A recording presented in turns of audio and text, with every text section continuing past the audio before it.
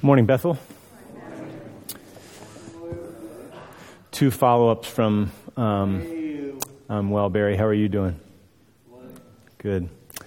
2 follow-ups from Bill's announcements. 1, visitors, just to be clear, you're not signing up for life if you do join us now. You're certainly welcome to join us for life, but that's not part of the requirements on the front end. And then secondly, he asked me to mention home groups. We have home groups tonight, and if you're not aware of what those are, that is our primary means of care and shepherding and living out the one another's here at Bethel.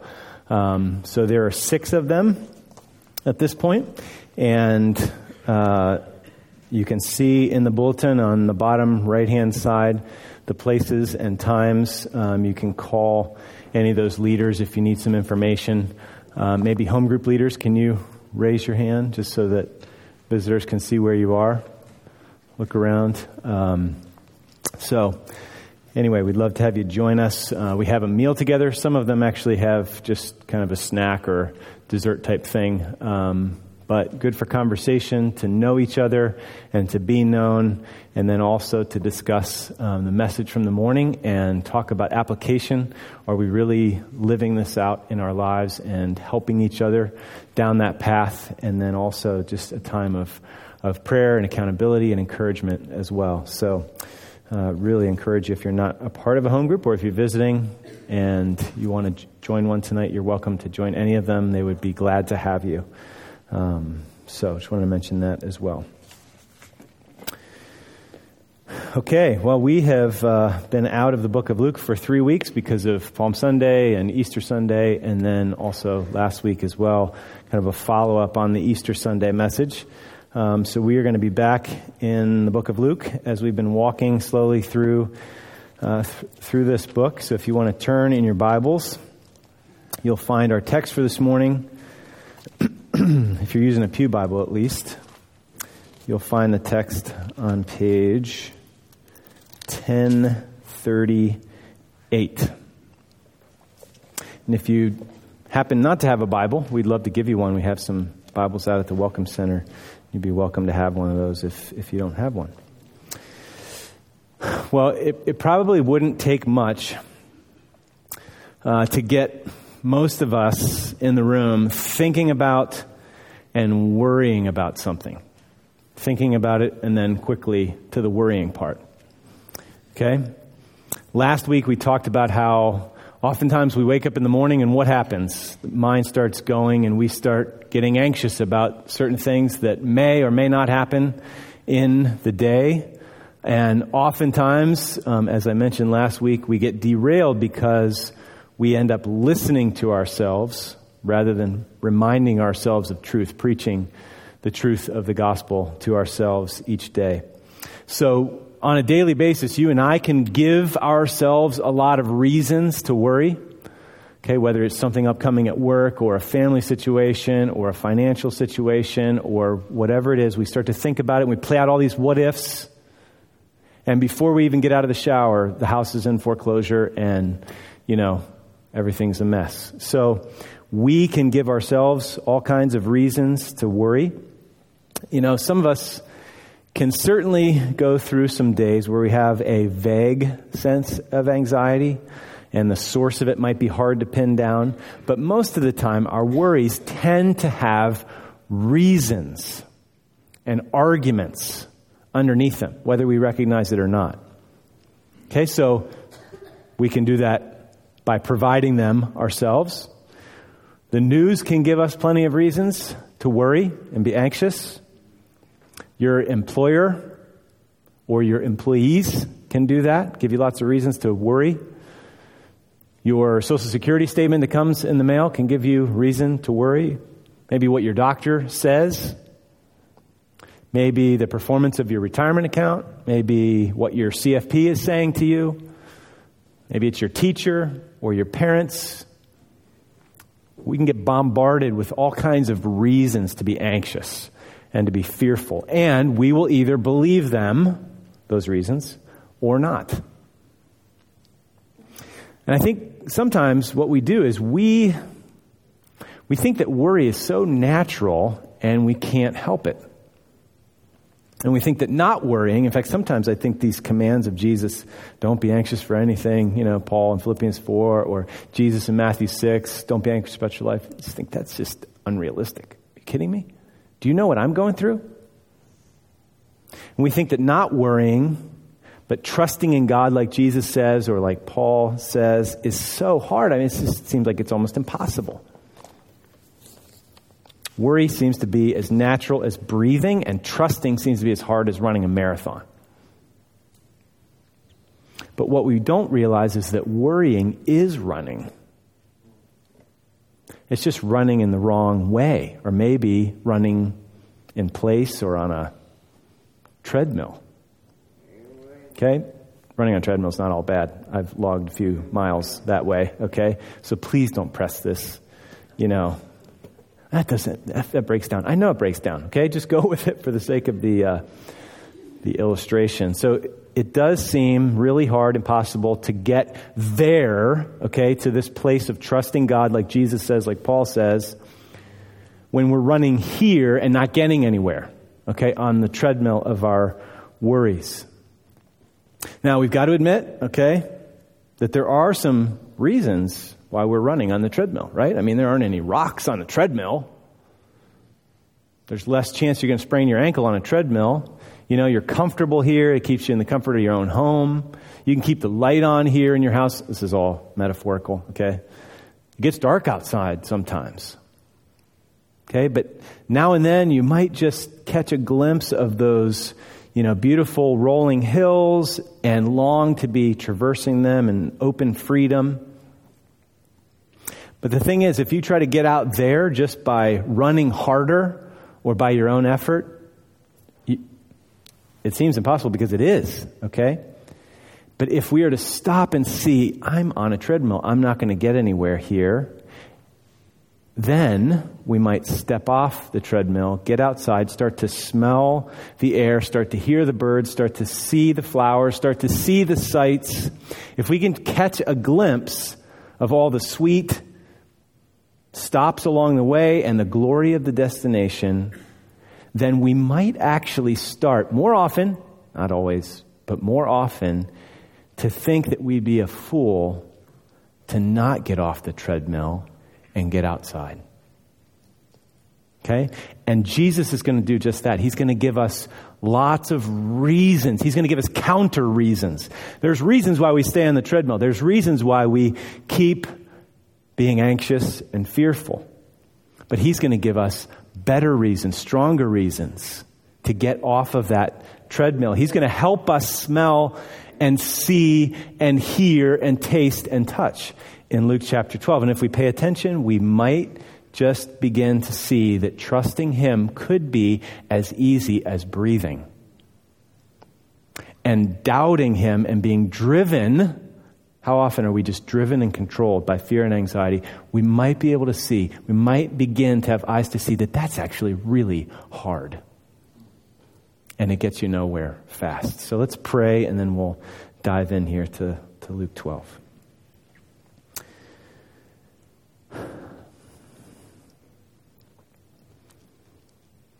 Father, if we have you in Christ, then we have everything. And if we have everything and we do not have you, we have nothing. We know that's true in our heads. And we so often live as if it is a obvious lie.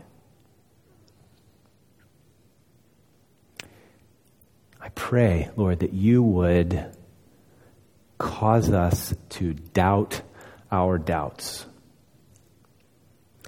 to see how unfounded they are, even though they seem so reasonable.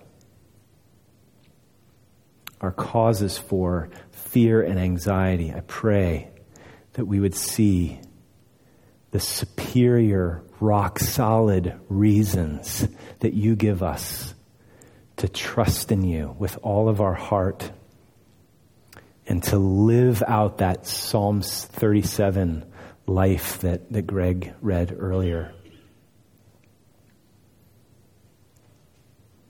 To seek first your kingdom and stop fretting that we don't have certain things that we, again, believe would make us happy and never do.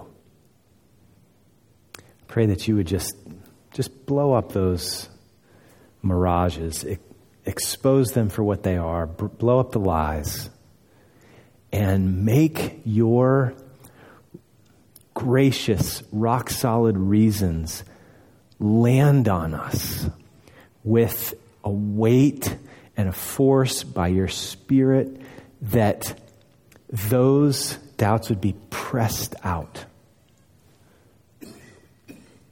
Lord, please make it real. I can't make it real.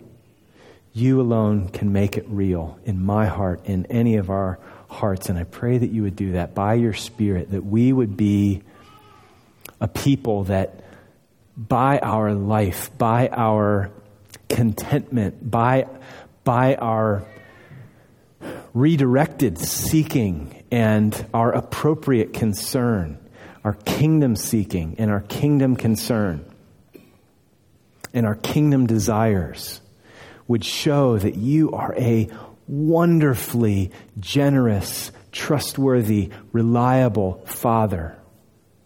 And that if all we have is Christ, we have everything and we're content. And we continue to count all things as loss in view of the surpassing value and worth of knowing Christ Jesus as our Lord. So please help us to fix our eyes on him as we run the race that's set before us, so that we run in the right direction on your path, following Jesus, empowered by your gracious promises as happy Christian pilgrims that soon will be home. Please help us, I pray. In Jesus' name, amen. Amen. Okay, so we've been away from Luke for a few weeks, so just a brief little reminder of the context. Remember that this morning's passage, verses 22 to 34, comes on the heels of that parable of the rich fool. Okay, we looked at that a month ago.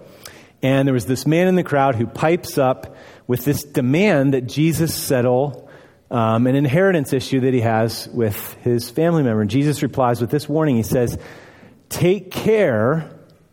Look at verse 15. It's on page 1038 again in the Pew Bible if you're using that. Take care and be on your guard against all covetousness. For one's life does not consist in the abundance of his possessions. And then he tells the parable of the rich fool, which concludes with these verses. You're probably familiar with the parable. This guy, has a bumper crop, and he says, what am I going to do? I'm going to just tear down my barns, build bigger ones, and then I can just take it easy. Eat, drink, and be merry. Very self-focused, lots of me's and I's in this section. And God says to him, verse 20, you fool! This very night your soul is required of you, and now who will own what you have prepared? And then this interpretive conclusion, so is the man who stores up treasure for himself, selfishly, and is not rich toward God, not seeking first the kingdom. So on the heels of that section, Jesus then turns to his disciples and he says, verse 22, beginning of our passage for this morning, and he said to his disciples, for this reason I say to you, do not worry about your life as to what you will eat, nor for your body as to what you will put on. Okay, for what this is worth, this might be helpful in a message like this. The first thing I would say is he doesn't say, hey, take a look around and identify the rich fools around you and judge them and be an armchair critic of everyone who might have more money than you or might not be as wise and frugal as you.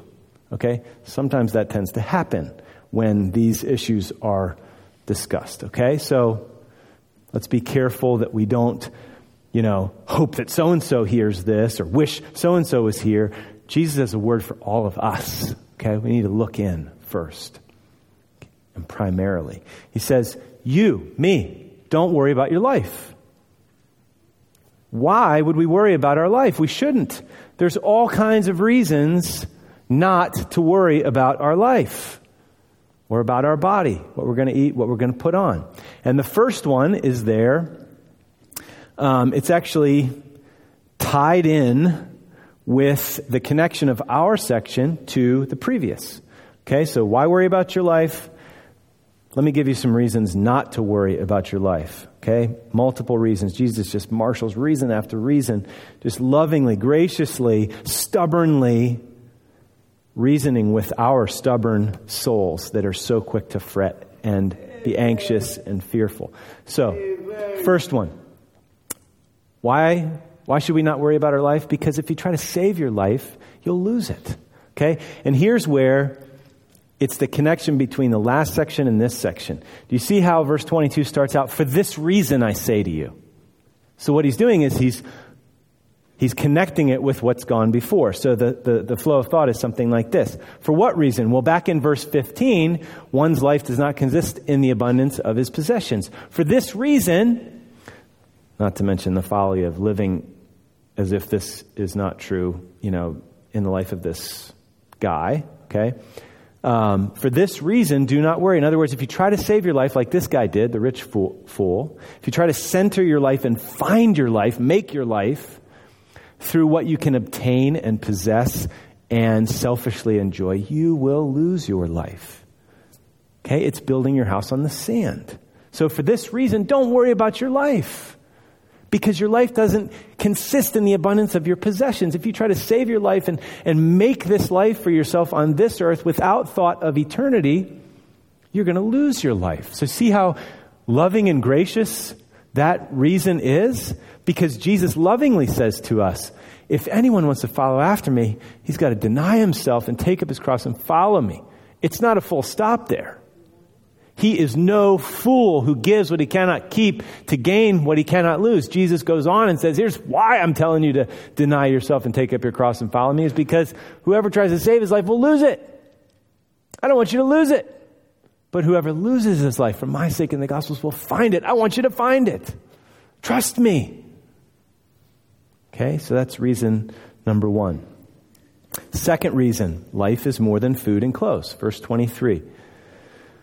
22, don't worry about your life. What you're going to eat, body, is what you're going to put on. Second reason, for life is more than food and the body is more than clothing. Okay, well that's kind of obvious. So we might be tempted to just move on. But I think this is an extremely relevant word for us in our day and age, in our culture. And just knowing my heart and knowing a few of you, okay? This is all of us here. What's the point?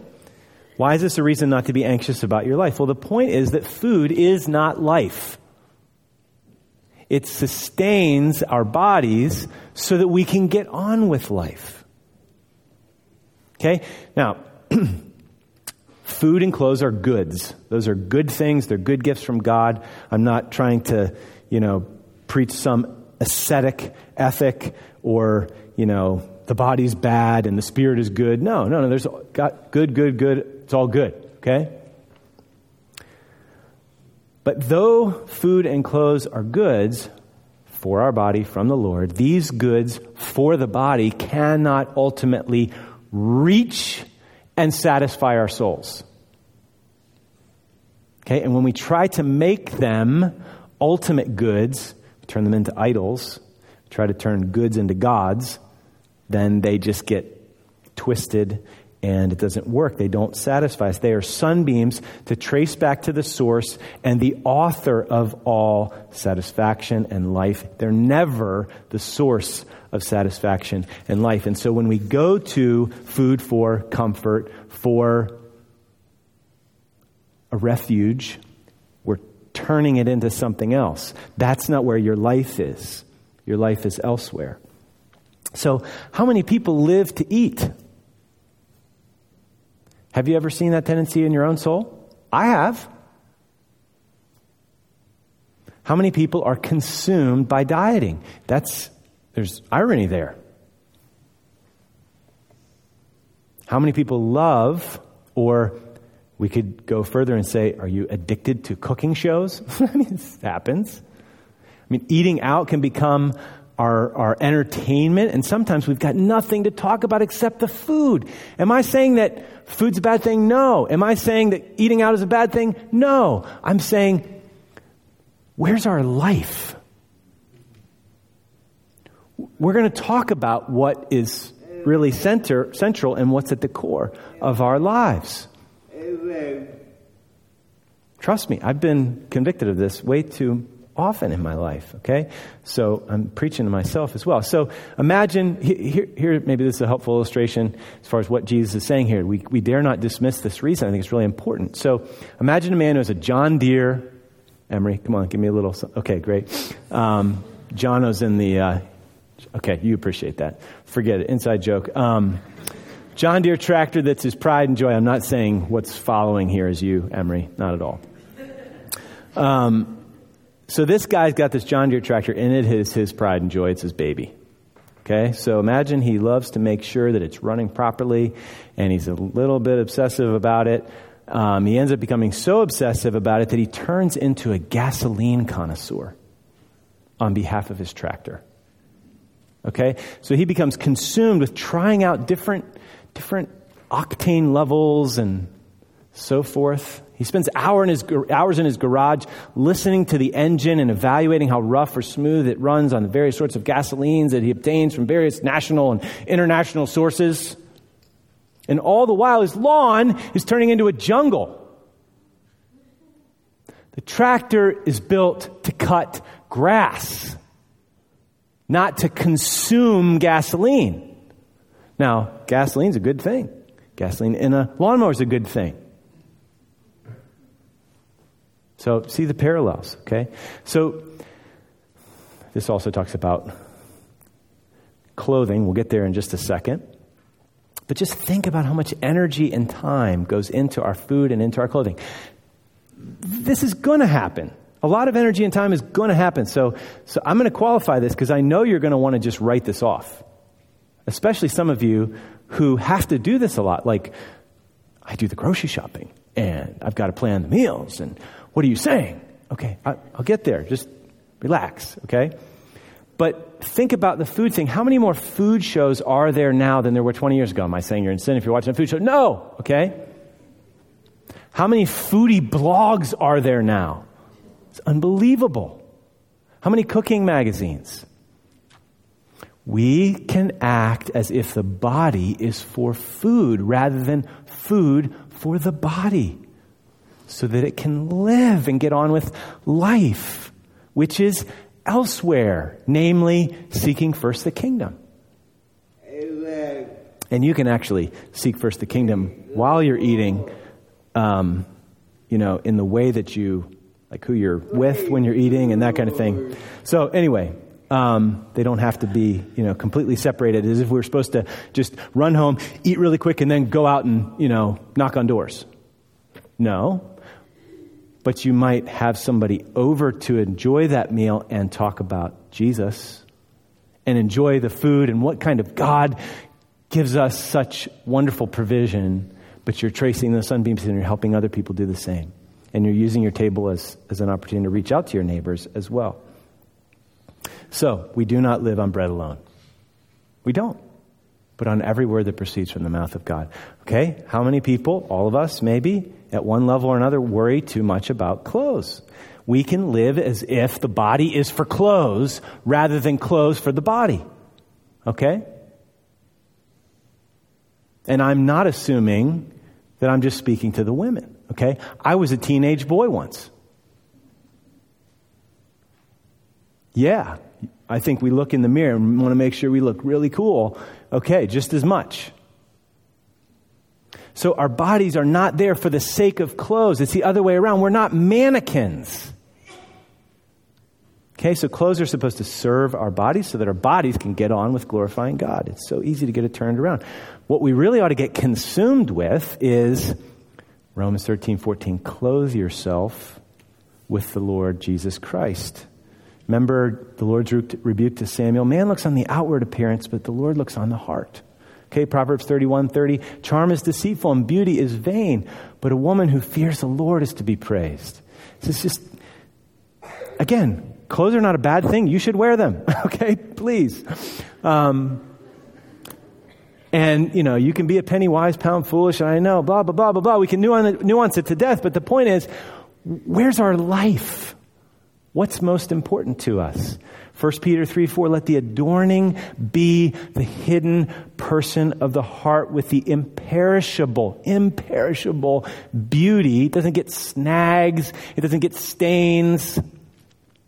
Imperishable beauty of a gentle and quiet spirit, which in God's sight is very precious. So how much of our lives are consumed by these things? Here's the question I guess I would ask to avoid some of the, things that would cause people to rise up. Oh, wait a second, what about? Do you think that your life, the amount that you are involved with these things, the way in which you're involved with these things, is there dissonance with what Jesus is saying here or harmony? And I think we need to pursue harmony. And we need to be honest about the dissonance.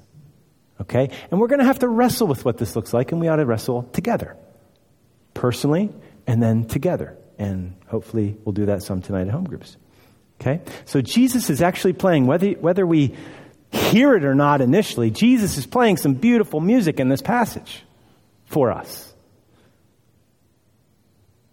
And our lives are supposed to hear it and then want to echo and harmonize with his music. If it sounds off-key to us, if what Jesus is saying sounds off-key to you, it's not because it's off-key. It's because you and I need the adjustment. Okay, so what's going on in your heart? Are you wanting to dismiss? Maybe you know where this passage goes from here. Are you wanting to dismiss conviction or find reason to dismiss guilt this morning? The goal is not a guilt trip, but if we're guilty, that's a pathway to repentance and moving forward in faith. Or do you want to examine your heart to see if if I am more concerned about something other than Jesus and his kingdom? Okay, so if we find ourselves working hard to dismiss application or hold it out at arm's length, that might be a sign that we really need the application. Okay, now, again, I know some of you have to do lots of grocery shopping and cooking. And some of you have clothes in your line of work. Does this mean that a Christian can't be involved in those vocations? No, of course not. Does that mean that we should only eat gruel and wear burlap? No. Does this mean that the temptation and the possibility of money worship means that no Christians should be stockbrokers or CFPs? No. But there's two ways of doing those roles. Stockbroker, CFP, grocery shopper, clothes buyer. Okay. One of those ways says that you're seeking first the kingdom and seeking not to be ruled by Master Mammon or ruled by what the world values. And the other says, what did I just say? The positive? I lost track. Yeah, that was the positive. And another way says that you're not. Okay? So, we need to work at working that out, what that looks like, because I hope you want to say with your life, not that money or food or clothes are your master, but that Jesus is your master. And that's not a bum deal.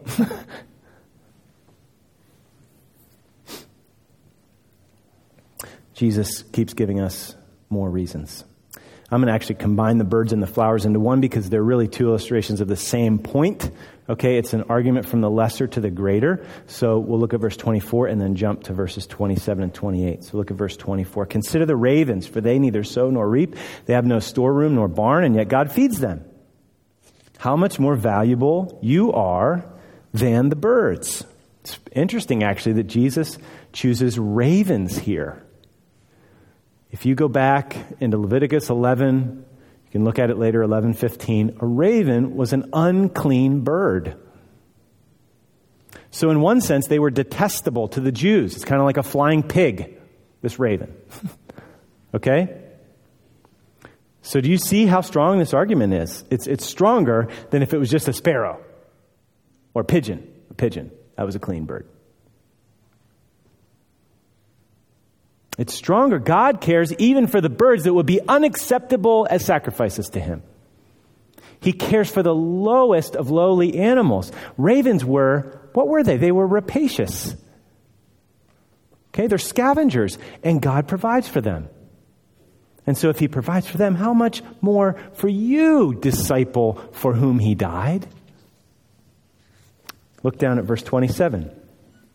Consider the lilies, how they grow. They neither toil nor spin. But I tell you, not even Solomon in all his glory clothed himself like one of these. But if God so clothes the grass in the field, which is alive today and tomorrow is thrown into the furnace, how much more will he clothe you? Again, argument from the lesser to the greater.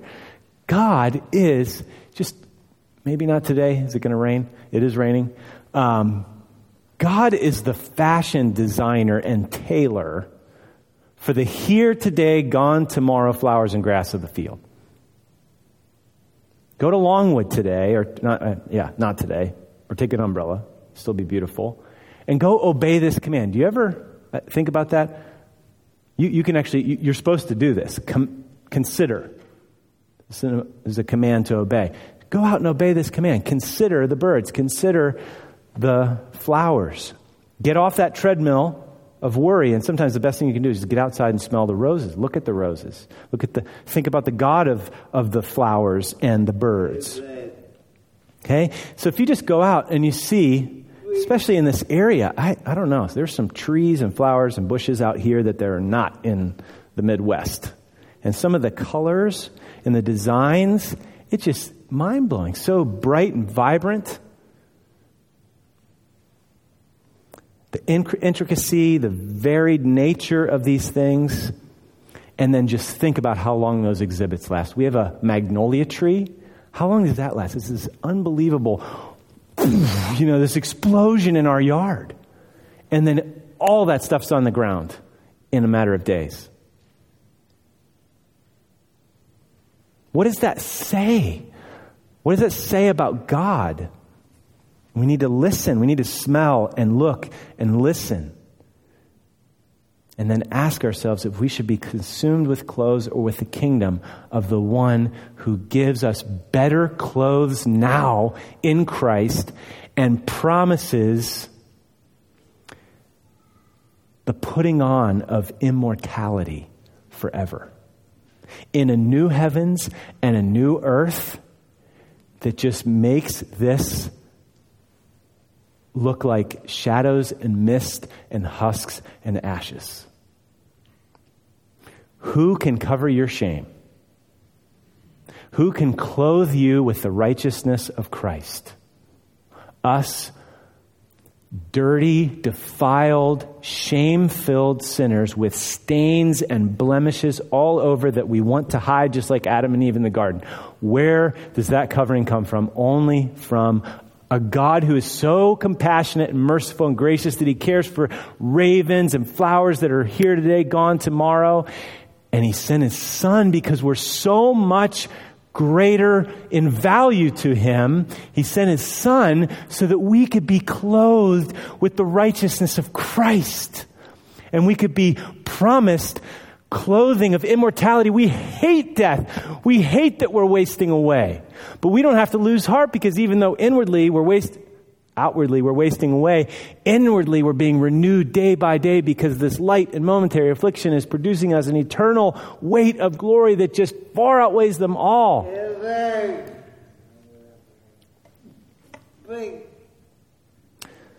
So he can clothe us with the righteousness of Christ. He can adorn our lives with good works. He can make us shine like the sun. And then he's going to clothe us with immortality and glory one day that's beyond our wildest imagination. Fourth reason why we ought not to worry, but rather trust. Verses 25 and 26, it doesn't do any good. Look at verse 25. Which of you, by worrying, can add a single hour to his life's span? If then you cannot do even a very little thing, to God that's a little thing. To us that's an impossible thing, okay? Adding an hour to life. Why do you worry about other matters? I don't know if this one needs explained as much as it needs preached to ourselves in the moment. Okay, so tie together last week and this week. And so when we are worrying, do you ever do this? Do you do this? When you're worrying, do you just say, oh, I'm so anxious, and you go and eat something? Oh, I'm so anxious. I need to turn the TV on. Oh, I'm so anxious. Or I'm so anxious, I need to preach to myself. Do you do that? I don't think this one needs explained. I think we just need to remind ourselves of it, say, okay, time out, soul. Psalm 42, it was, why are you downcast, O my soul? Hope in God. Let me give you some reasons. Psalm 103 is, bless the Lord, O my soul. What am I doing complaining here? I need to be reminded of all these blessings that are mine in Christ. I need to rehearse the gospel. And so when we're worrying, we say, okay, wait. Jesus, he gave us so many good reasons to bombard our soul with, to pull us out or maybe off the treadmill, off the hamster wheel of worry. Here's one. It's not going to do me any good. It's only going to do me harm. This is like the Proverbs reason, okay? This is just like Wisdom 101. And yet we need to remind ourselves of it. We need this. So sock this thing away for that moment. Okay, fifth reason. Your Father knows what you need. Verse 30. Luke, let's catch the context. Verse 29. Do not seek what you will eat, what you will drink. Do not keep worrying. Why? Jesus, do you know what I'm going through? Because all these things the nations of the world eagerly seek. Talk about that in a minute. Connection between worrying and seeking. But your Father knows that you need these things. So there's really two reasons there. Don't keep worrying. Don't seek what you'll eat and what you'll drink. Because, one, all these things the nations of the world eagerly seek, and you're not among them, right? You're one of my disciples. You're in a new kingdom. You're a new people. And reason two is, for your Father knows that you need these things. Okay, are you no different from the nations of the world? Aren't you a new people with new values and new hopes and new joys and new loves and new promises? Don't you know that your Father knows that you need these things? You can trust your Father. So again, there's a good reason to get off the treadmill, get our eyes fixed on Jesus, and run the race that's set before us. So, why worry about our lives? We've got all these reasons not to, but why do we worry about our lives? Well, turn all of those reasons on their head and you'll see it. We worry. Why do we worry? Because we think that life is here and now and in food and clothes. That's where life is for me today. That's where some satisfaction and significance and meaning and joy, and that's where it's going to come. Or because we think God doesn't care and won't provide if we don't. Or because we foolishly or arrogantly think that it's going to do some good if we worry, which it's obvious that that's unbelief. I think sometimes underneath it, it's this, well, if God's not going to worry about me, at least I will. And we take matters into our own hands because we don't like the circumstances. And it's hard in the face of some questions and some uncertainty to really believe that God's going to take care of us. And so, it's obvious that He's not doing it. I better worry about this thing. Which is why in 1 Peter, humble yourselves under God's mighty hand, casting your cares on Him because He cares for you. Not casting your cares and owning your cares and shouldering your cares and fretting about your cares is actually prideful.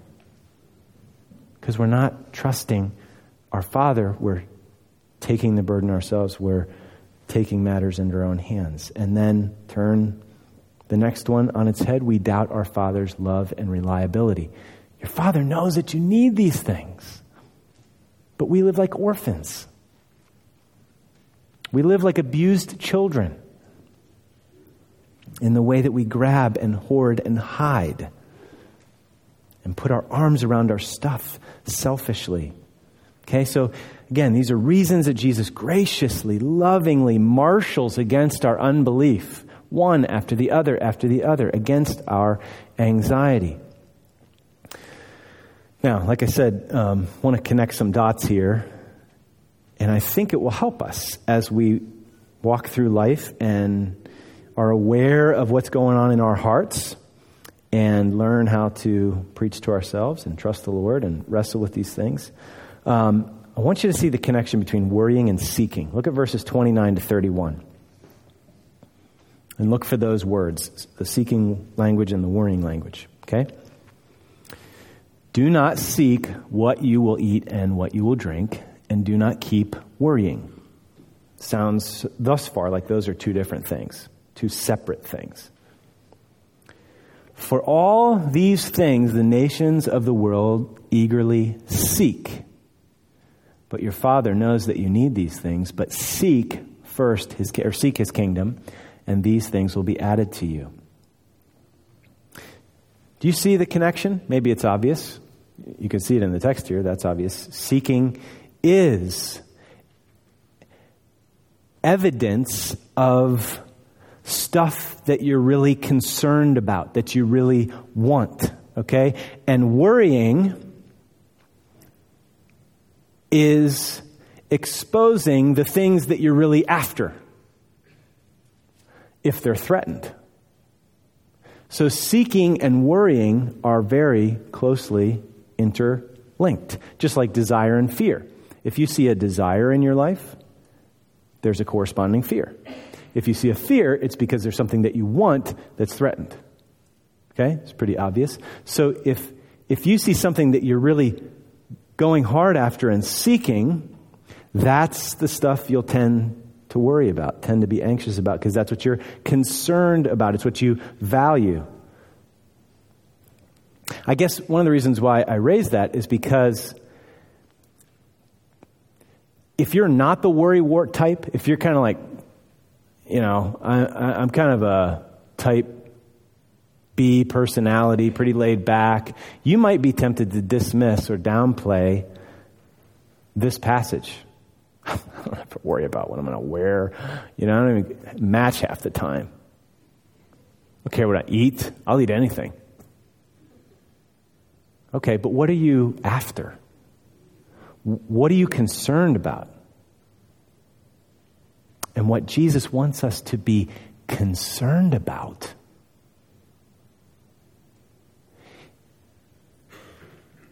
is his kingdom. So Paul, listen to this, Paul can use the same word. In Philippians 4 he says, don't be anxious for anything. And then in 2 Corinthians 11:28 he says, apart from all these external things is my anxiety for all the churches.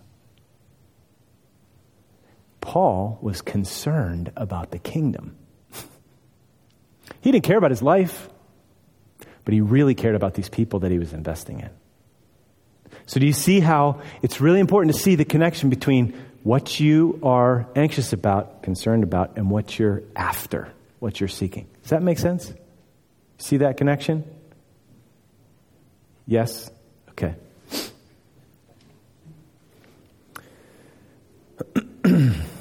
David Garland made an insightful comment. He said, if you don't heed Jesus' warning, you may have plenty to live on, but nothing to live for.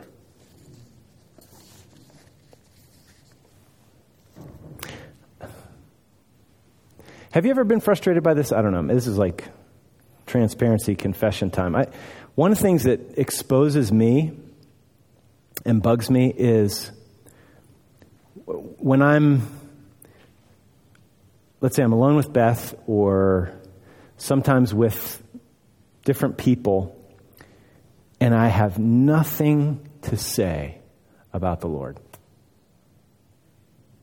And my whole being kind of inclines to talk about this or this. Again, there's nothing wrong with talking about sports or food. Blah, blah, blah. Okay, yeah, I know. But have you ever had that kind of awkwardness with another person where you know that, or maybe you're forced into a context to talk about the Lord with someone and you just don't have anything to say? Have you ever had that happen? Am I the only one? Does that ever bother you? I guess what I'm saying is Jesus loves us enough to say, I'm fighting for your values here. I'm fighting for your affections, your heart. I don't want you to put your affections and your heart and your value and concern and your anxiety and your love and your seeking in such small, little, fragile things. Seek first the kingdom. I'll take care of the rest. Trust me. There's so much more life over here.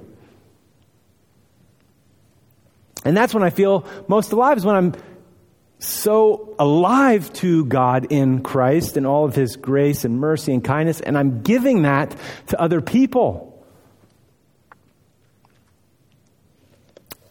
So, I'm convicted, but the conviction's not an end in itself. It's so that we would wake up, I'm on a treadmill. Okay? Look out the window, get off the treadmill, and let's run to the hills. Another thing to see is that these passages are all faith issues. You see it there in verse 28. Don't be anxious. You can't add a bit to your life by it. It does no good.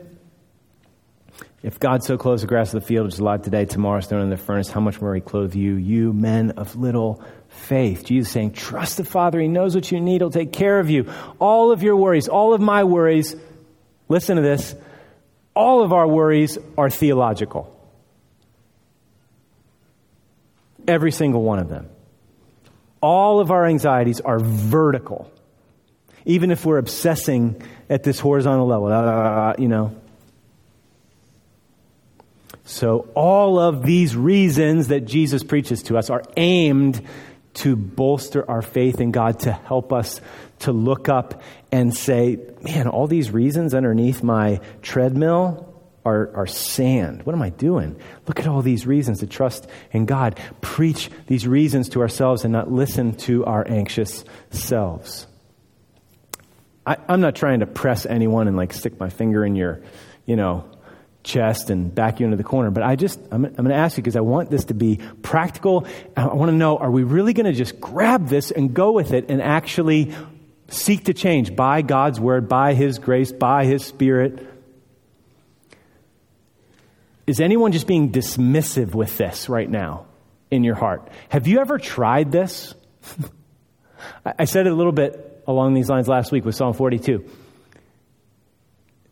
When we're really filled with anxiety, we've got really hard circumstances, somebody says something like that to us and you have no idea. Okay, time out. Maybe we don't, but Jesus does, okay? And He's saying, I've got all these reasons for you. Why do you keep stiff-arming me? Have you tried them? I love you. Would you try these? Okay? So if some of us are just riddled with anxiety, have you never done battle like this with your unbelief? If you haven't, stop talking about stop complaining. You are refusing the very grace that is intended to undo and overcome that anxiety. You're striking a truce with unbelief. We need to make war. And there's so many wonderful weapons right here. And here's the most powerful one. And should I do this next week? Let me just hit this quickly, and maybe we will do it next week. If you want to talk about solid food upon which our weak faith, right here, both hands up, weak faith. If you want to talk about some seriously strong foundation under your feet, not the quicksand underneath the hamster wheel or the treadmill, to strengthen us and give us courage in the face of challenging trials where we would be tempted to be anxious and be controlled by that anxiety. This is it right here, the expulsive power of a sure and superior promise. Verse 32, do not be afraid, little flock. I love the mixture of metaphors. So let his shepherding grace and his person as the good and the great shepherd just land on you with weight. Receive that, welcome that, ponder him as your good shepherd. With him as your good shepherd, you shall not want. What's the nature of this shepherd? He laid down his life for the sheep. He's not a hireling. He doesn't run when the wolves come. He lays across the door because if anybody's going to get to you, they've got to go through him first. That's the kind of shepherd. So don't be afraid, little flock. It's me. It's me. I'm talking to you. Your shepherd. And then I'm your father too. Your father has not begrudgingly, not dutifully, but chosen gladly to give you the kingdom. That needs to be memorized and meditated on. And just put it on simmer on the front burner of your soul for the next couple of weeks and just see what kind of work it could produce. What kind of joy and peace and contentment and settledness. How it could propel you to seek first the kingdom that's already been given to you.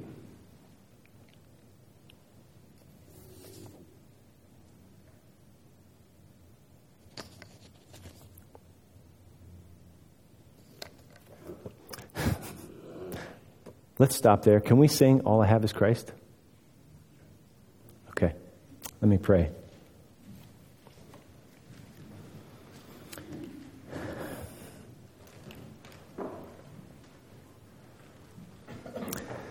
Oh God, I pray that this would land, even if it's hard and heavy, that it would land as good news, loving, gracious, straightforward, look us in the eye conviction. Because Jesus is that serious about pulling us off the treadmill and leading us up into the fresh air and the life on the rough but wonderful path of seeking first your kingdom. So Lord, please show us